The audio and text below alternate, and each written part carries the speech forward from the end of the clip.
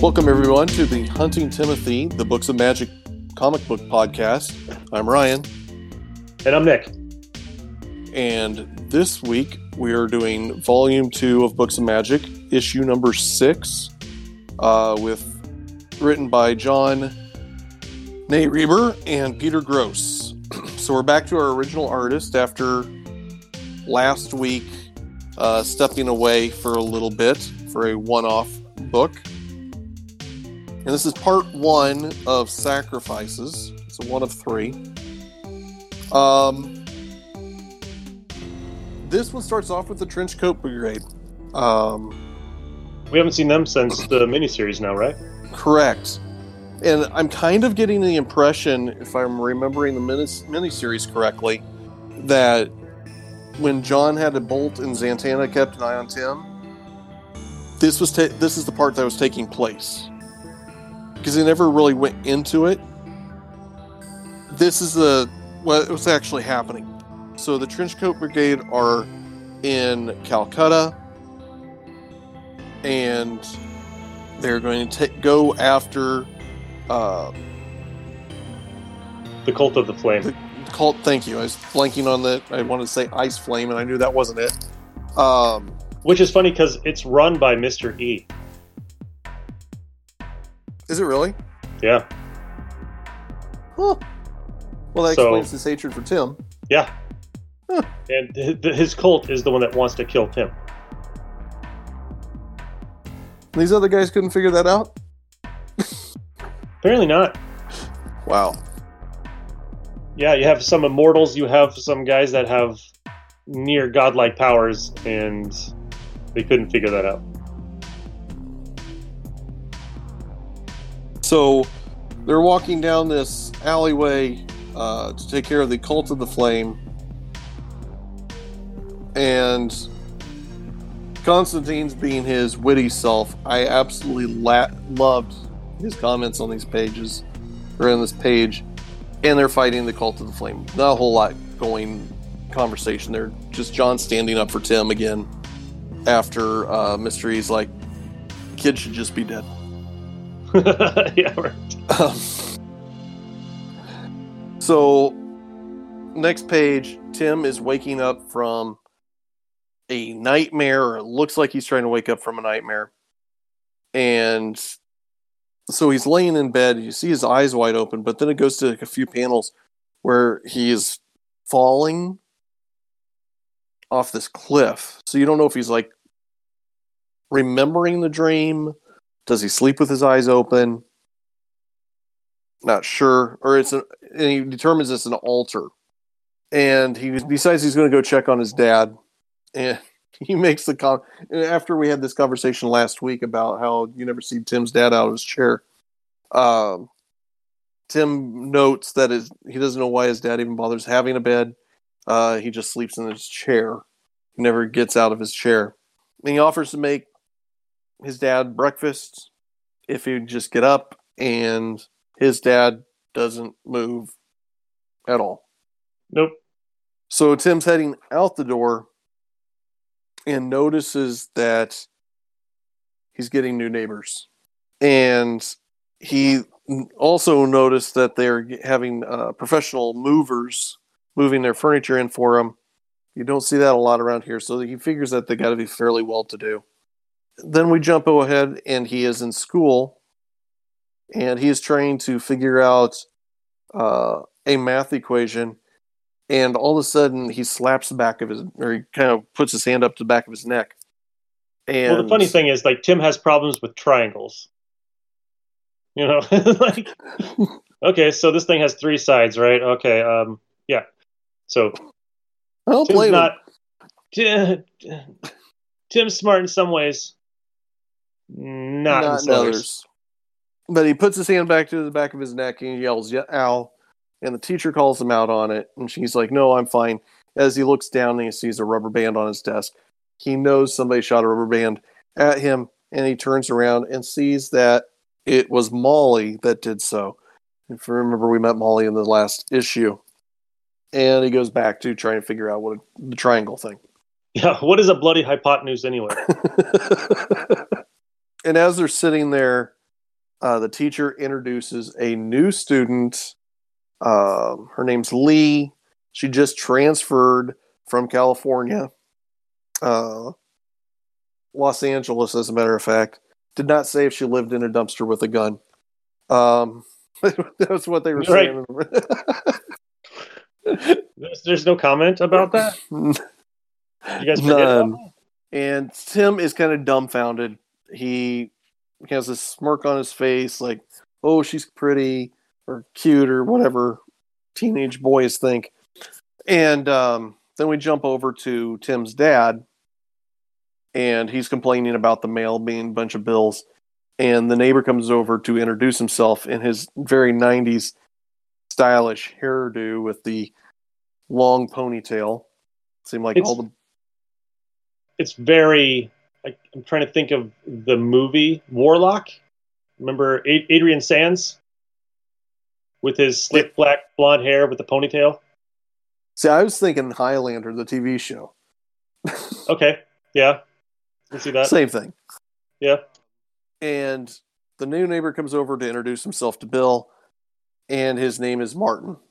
And he mentioned how he saw Tim leaving this morning. It seems like a fine young man. And goes, your wife must be very proud. Obviously, that pushes Tim's dad down a dark well because the mom has passed away, and saying there's not been a Miss Hunter for years. And Martin's like, yeah, I have the same issue. My own wife passed away. And he starts telling a story of how it was his fault that she died. They had been celebrating on their anniversary, driving back home, and she died in his arms.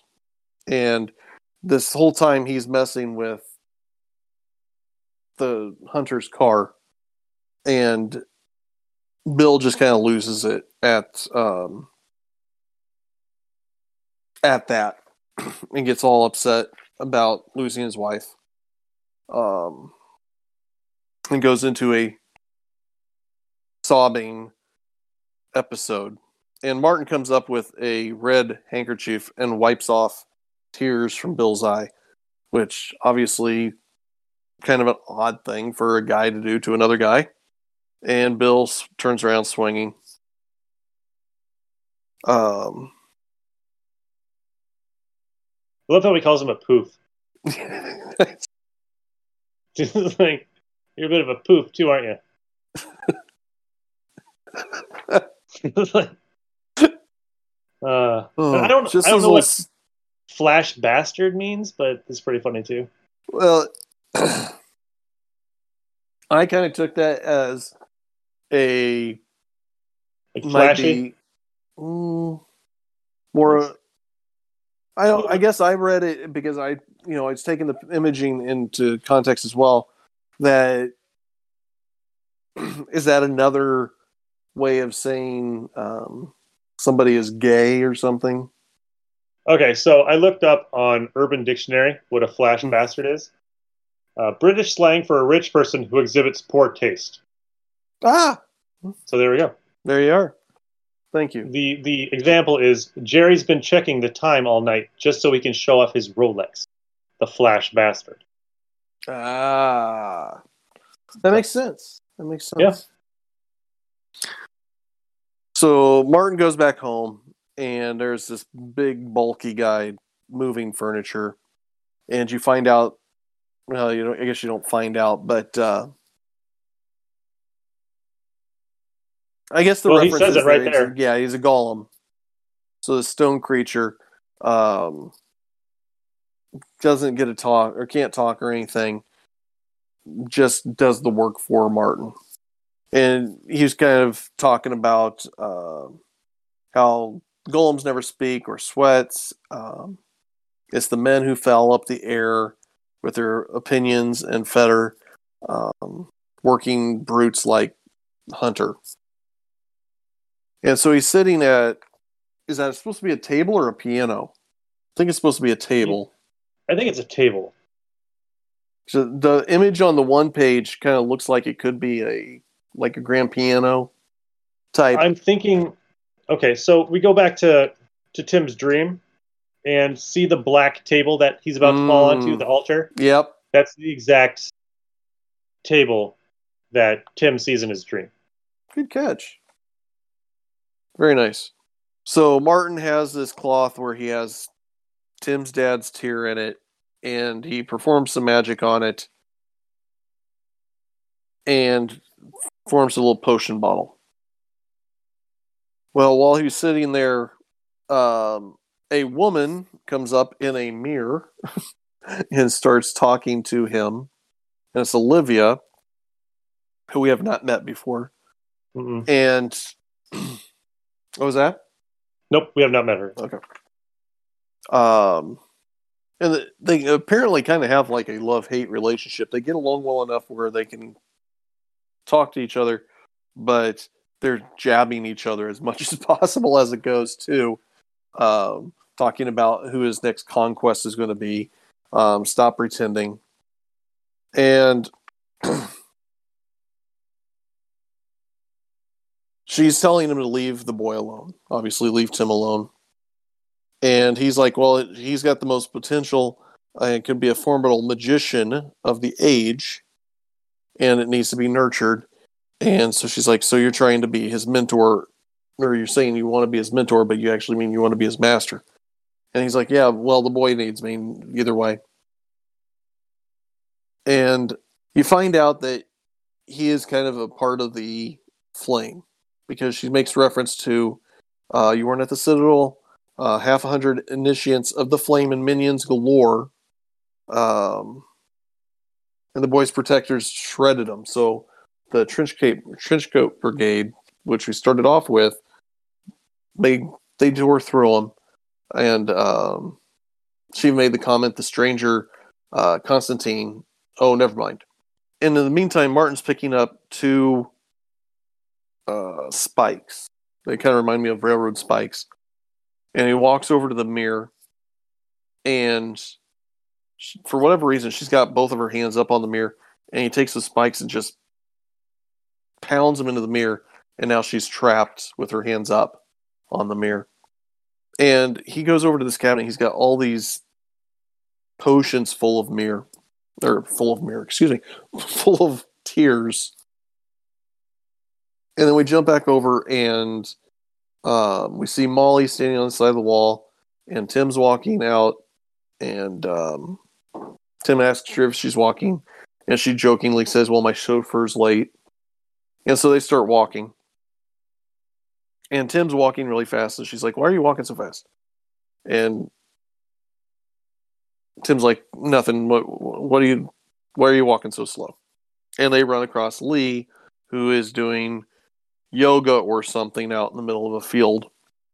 Right. And if you're communing with something, we can come back. Or something. Yeah. Don't let it stop you. Yeah. Molly, I tell you that's funny. And she's like, and Lee's like, oh, that's okay, I'm finishing up. The part where Tim asks Molly where she gets all the rubber bands from, you kind of wonder how many times she shoots rubber bands at him. It's typical, like, girl crush junior high. Right. She's like, oh, mess with you all day. All right. So they're walking, and Lee asks them where they're going, and Molly's like, home, just home, nowhere exciting. She's like, cool. Where's home? And Tim says, Raven Knoll Estate. And she goes, oh, both of you? And they're like, yeah. She's like, oh, I am too. And she goes, it's sort of a dump, but I like it. You know, it's real, unlike California. And Molly's like, oh, yeah, sure, I can imagine. And Molly's like, well, you shouldn't have any problems making any friends here. With the funny accent and the right accessories will work wonders, you know. Oh, absolutely, it's a style thing. You've got to let people know where you're coming from. So Lee doesn't get quite the fact that Molly's like, bug off. Yeah, the look on Tim's face when she joins like their walk, he's like super excited, right? And then Molly's he's got crushing this, like, disdain on her face. Oh yeah. Like, oh God, idiot, get out of here. Right, kind of look. They're walking along, they run across a cat, and just a stray cat, looks filthy, very bony. Tim's like, bony, right. It looks like he's about to keel over. And Lee goes to touch the cat, and it swings at her, and she yells at it, filthy thing. And you get this almost, the coloring of it almost makes her look evil. Yeah, it looks like she grew some claws too. Yeah. Like her fingers went to sharp points. And Molly picks up the cat. Hey, back off. Yeah, he's filthy, but he's alive. I'm going to go take care of him. And then she asks him if she's going to come along, or is he or is he auditioning for something after this afternoon? And Tim's just like dumbfounded, not sure what to do. And Molly's talking to the cat as they walk away, saying that it's a fine cat. We go back over to Martin. Was it Olivia? Is that her name? Yeah. Is still hanging in the mirror there. And Martin is mixing up a potion. And he's asking why did she come here, or she come and warn him? Was that your own idea, or somebody prompt you to do it? Save him from himself. And Olivia's like, well, let's just get this over with. I'm not going to scream. I'm not going to sing. Just do whatever you're going to do. And he goes, very well. And mixes a potion, and it looks like he throws something in the pot where he's making the potion, and makes a cracking sound. Then we see Martin walking out, and Lee's coming in to the same house. And Martin's asking how the first day of school was. And Lee's like, that boy's going to be very easy. The low boy was easy. This kid's going to be even easier. I'm pretty sure he's never even been kissed. I doubt if he's even has held hands. And Martin's very happy about that. And he's like, well, I'm going to go to work now. There's doves in the kitchen, like Dove's the bird, not the candy bar or ice cream bar, in the kitchen if you're hungry. And your box is in your bedroom. And I'll let you out at the appropriate time. And then Lee starts having conversation to herself. And I thought about this when I was reading this. Kids nowadays may have a very hard time reading this because this is written in cursive. Right. They're not teaching that anymore. I had a problem with on a couple of them. I'm like, wait, what does that say? Oh, there it is. Okay, got it. So she makes a comment that Martin's mad. And how it must be the soul in humans that make people the way they are. She even says maybe men wouldn't be so crazy if their souls weren't jerking them around all the time. And she goes, doves don't have souls. They're the same, and I am too. And then she ends up going up to her room, and there's this very tiny, I would say it's, to give you an idea, is the size of like a pie box that you would get from yeah, kind of like Village Inn or something. A thinner candy box. Yeah. With a circular emblem on the top of it. And she's just talking to herself more about the craziness. And she even makes a comment, why do they always want you to wear clothes that make them want to undress you? And why do they always want to know what your name is? And we hop over to the next page, and I'm assuming these are Martin's hands from what we saw earlier. Yeah, they're Martins. And so there's this big panel, and it's showing Martin's hands working over this magical pot. And we see Tim's dad in 3 smaller boxes in that same panel. And so they're working this potion, and Martin's making comment how he likes to work with tears, blood, and spattle, whose origins are purely physical. Tears are from the soul, so they have a little more connection. And then get down to the next panel, and he's adding these tears into this potion. And then we see Tim in his room in 3 little tiny panels. Again, you get the big panel as it's being put in, and Tim's looking out the window, and all of a sudden something explodes, and Tim hears his dad yelling. He's running down, "Dad, Dad, Dad," and his dad is in his chair on fire. What's that called when humans bust into flames? Spontaneous combustion. Spontaneous combustion, yes. Doing a spontaneous combustion. Sorry, spontaneous human combustion. Spontaneous combustion can just happen in your garage. But spontaneous human combustion is when a human bursts into flame. And that's how it ends for this week. Martin starts playing a major part. Not that he hasn't already. Lee's a major part. We see Lee going forward for a long time in this book. Mm-hmm. The repercussions of what happened with Tim's dad really affects how the book moves forward. You know, I think this is where it really kind of starts. All this has been about Tim up to this point, kind of figuring himself out and magic out. And now we're moving towards him having to take on a little bit more responsibility. And just thinking about it, we never really even saw Tim using any magic in this at all. Nope. So that's where we're headed. What do you think, Nick? I like how they're actually explained where his mom is in this. Yeah. And how she died in a car crash. And it's the dad's fault, and that's why he's missing an arm, because of the car crash. Very Harry Potter, may I say? Because Lily and James Potter died in a car crash, is what the cover story was. And in this, his mom died in a car crash.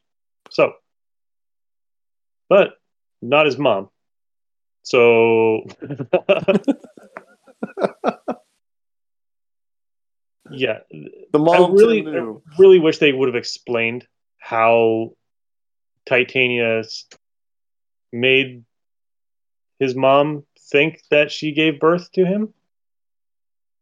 I don't think they ever really did they? No. It just seemed like it kind of just got dropped off. Right. Yeah. Hagrid just put her on his doorstep. Yeah. Falconer just dropped him off. Yep. We're going to put him with these muggles. Wow.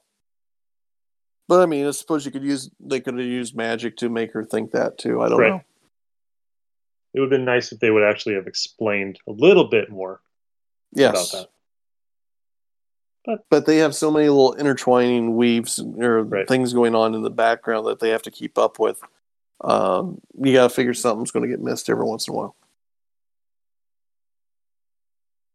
Well, I guess that will wrap it up. Go ahead. Sorry. No, it's nice to actually see characters that are going to stay more than 2 issues. Yeah.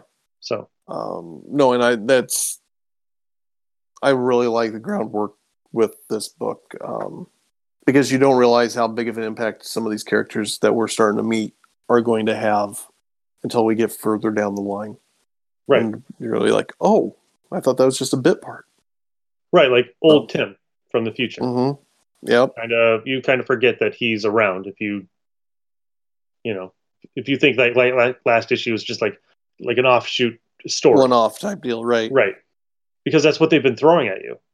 It's like two issues here, 2 issues there. The Manticore, and that's done. That's never, and Titania and the Falconer, and Done. done. Death, that story's done.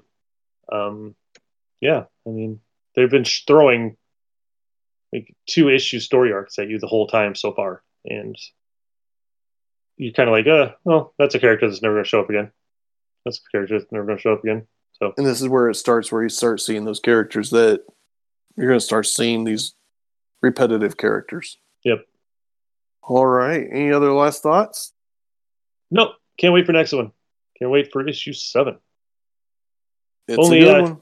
We're 1/10 of the way in. But